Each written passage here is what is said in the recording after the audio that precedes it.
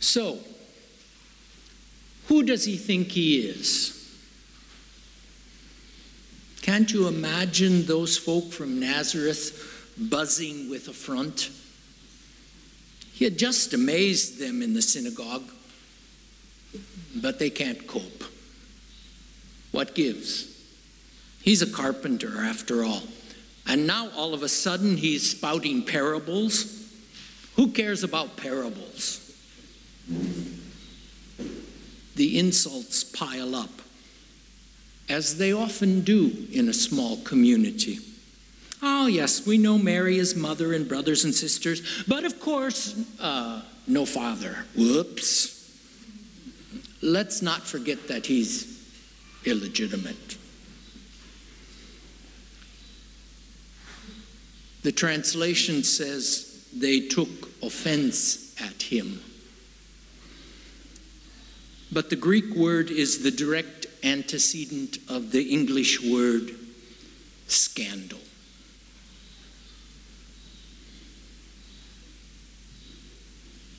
Is this just small-town jealousy? They seemed initially impressed. They recognized the wisdom, the deeds of power.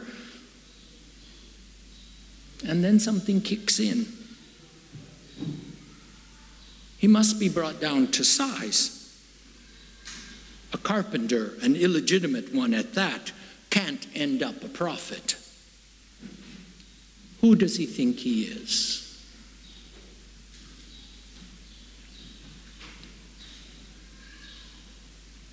Small-town gossip has not ended. It's just transported itself to social media. We love to criticize. The comments section becomes an opportunity to throw our weight around, to lift ourselves up to the level of judge. And we can half imagine the Nazareans relishing putting Jesus in his place. Put it on Facebook. Remember to point out that there's still no one who will say who the Father is. See how many likes that gets.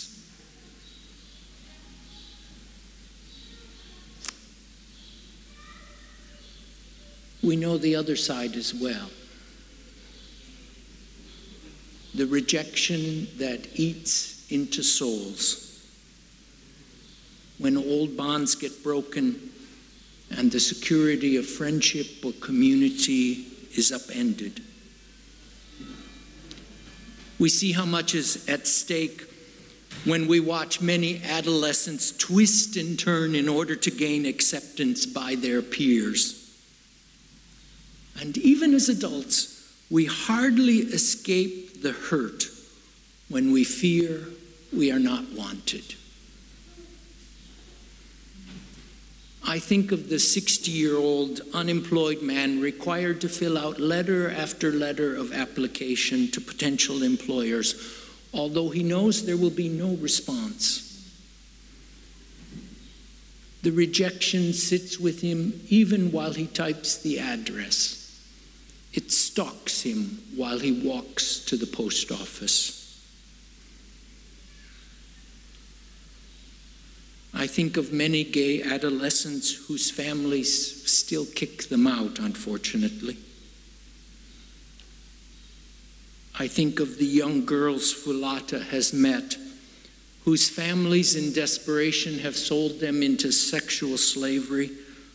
And then, if they happen to break free, the families won't take them back because they are soiled goods. Some rejections never heal. Some hurts throb through the long nights.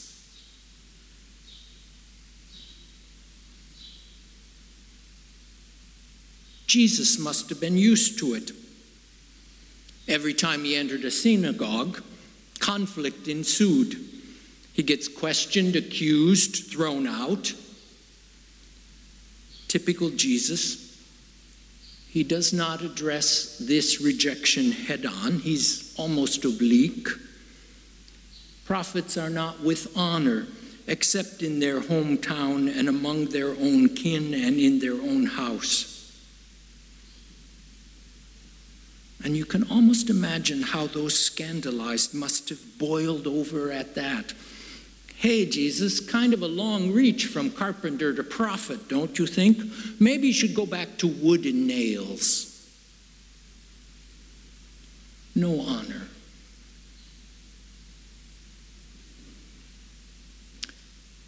I was struck by a small note in a commentary that in the time of Jesus, honor was considered as something of limited quantity. If Jesus got more, others got less.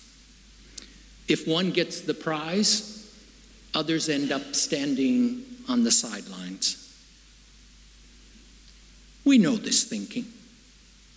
If someone is gaining prestige, someone else must be losing it. If people of color are on the rise, surely white folk are in decline. The hierarchies of status or class or privilege don't go away just because of some idea that we are all children of God, endowed by our Creator with certain inalienable rights.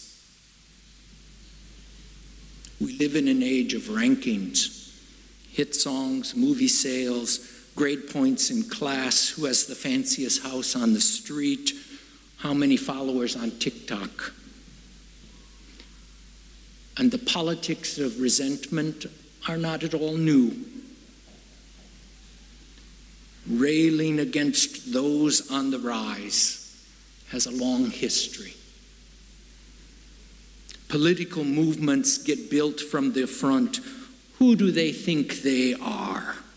We'll show them. Honor.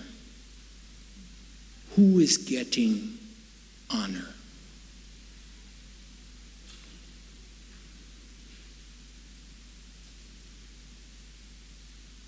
The text then gets quirky.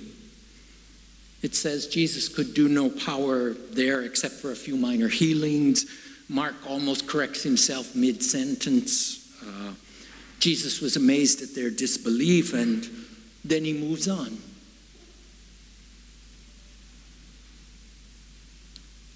How some of us wish we had this ability to move on, to be secure enough in ourselves so we could leave behind what needs to be left behind.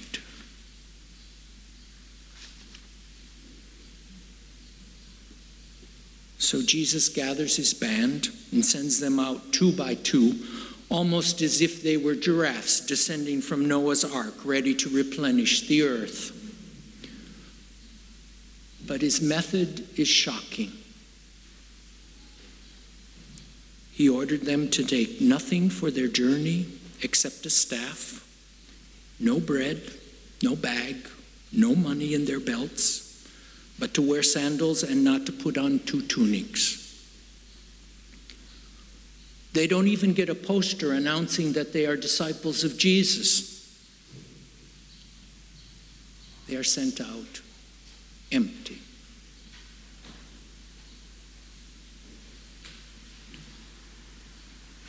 One might have expected Jesus to take better care of the honor of his disciples. But no, they carry no tools. They do not qualify as workers. They are totally dependent on others for food, for shelter. They have no visible respectability. Without money, they cannot fend for themselves. Basically, they are beggars. There is no honor in that.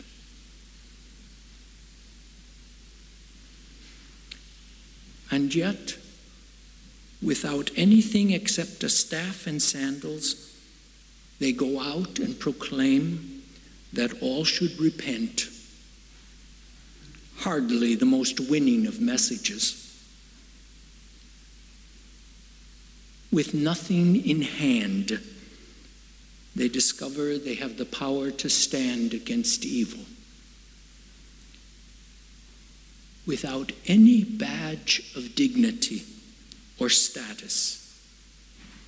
They are able to touch people and make them whole.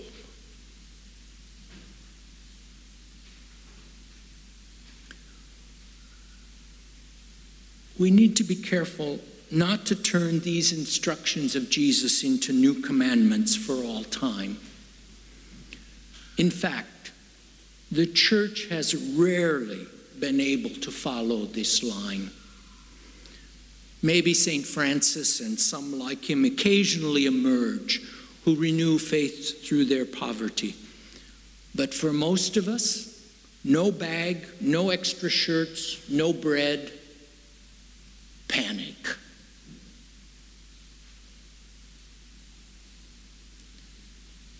Still, we should note, out of the disciples' emptiness, fishermen and tax collectors discover they are doing God's work. When we would want to argue and defend our positions, Jesus points to a staff and sandals. When we would feel we need to claim our space, Jesus speaks of depending on others for shelter. When inside we are raging to buy, Jesus says, no bag, no money.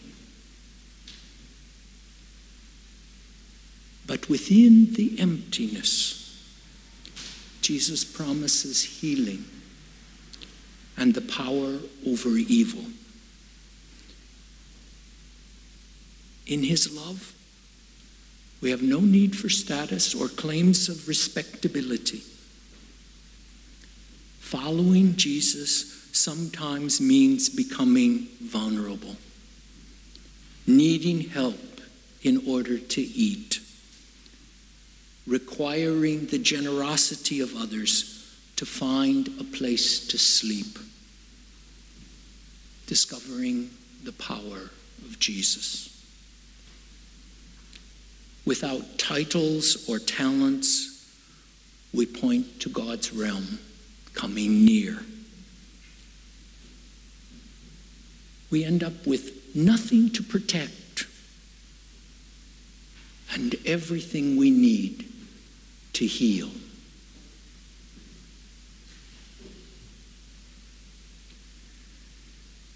In football, there are winners and losers, as we saw last Friday night. But in Jesus Christ, love has no winners or losers. There is no limit to honor, nor to compassion, nor to joy. Honor comes to a carpenter. Acceptance extends to an illegitimate child. Grace is offered even to grumpy folks in small towns, fretting that someone else is getting ahead of them. St. Paul quotes the voice of Christ in this morning's reading. My grace is sufficient for you, for power is made perfect in weakness. It is a summation of the gospel. In God's realm, we are no longer trapped by the questions of who is deserving, who is better, who ranks higher, how do we climb? Within the grace of God, all hierarchies collapse. We dare to look at our lives, however briefly, not as the sum of our accomplishments nor the size of our fortunes, but simply as a great gift, knowing that we are loved, deeply loved. And because we so often fail at love, in the realm of God, we are no more than beggars, needing help to survive. No better than those we dislike, with no more honor than those we deride, no more worthy than those at the end of the line. We stand before God, almost naked, a staff, some sandals, needing bread and a place to rest. And at the same moment, God is at work, using us to defeat the demons, to touch others so they might become whole. We no longer need to boast. We are as much weakness as we are strength. But love rises up in us, and we give honor to Jesus the Christ, the prophet in our midst, who teaches us a holy way, who blesses us in every task we face, who grants us abundant grace and leads us into life. Amen.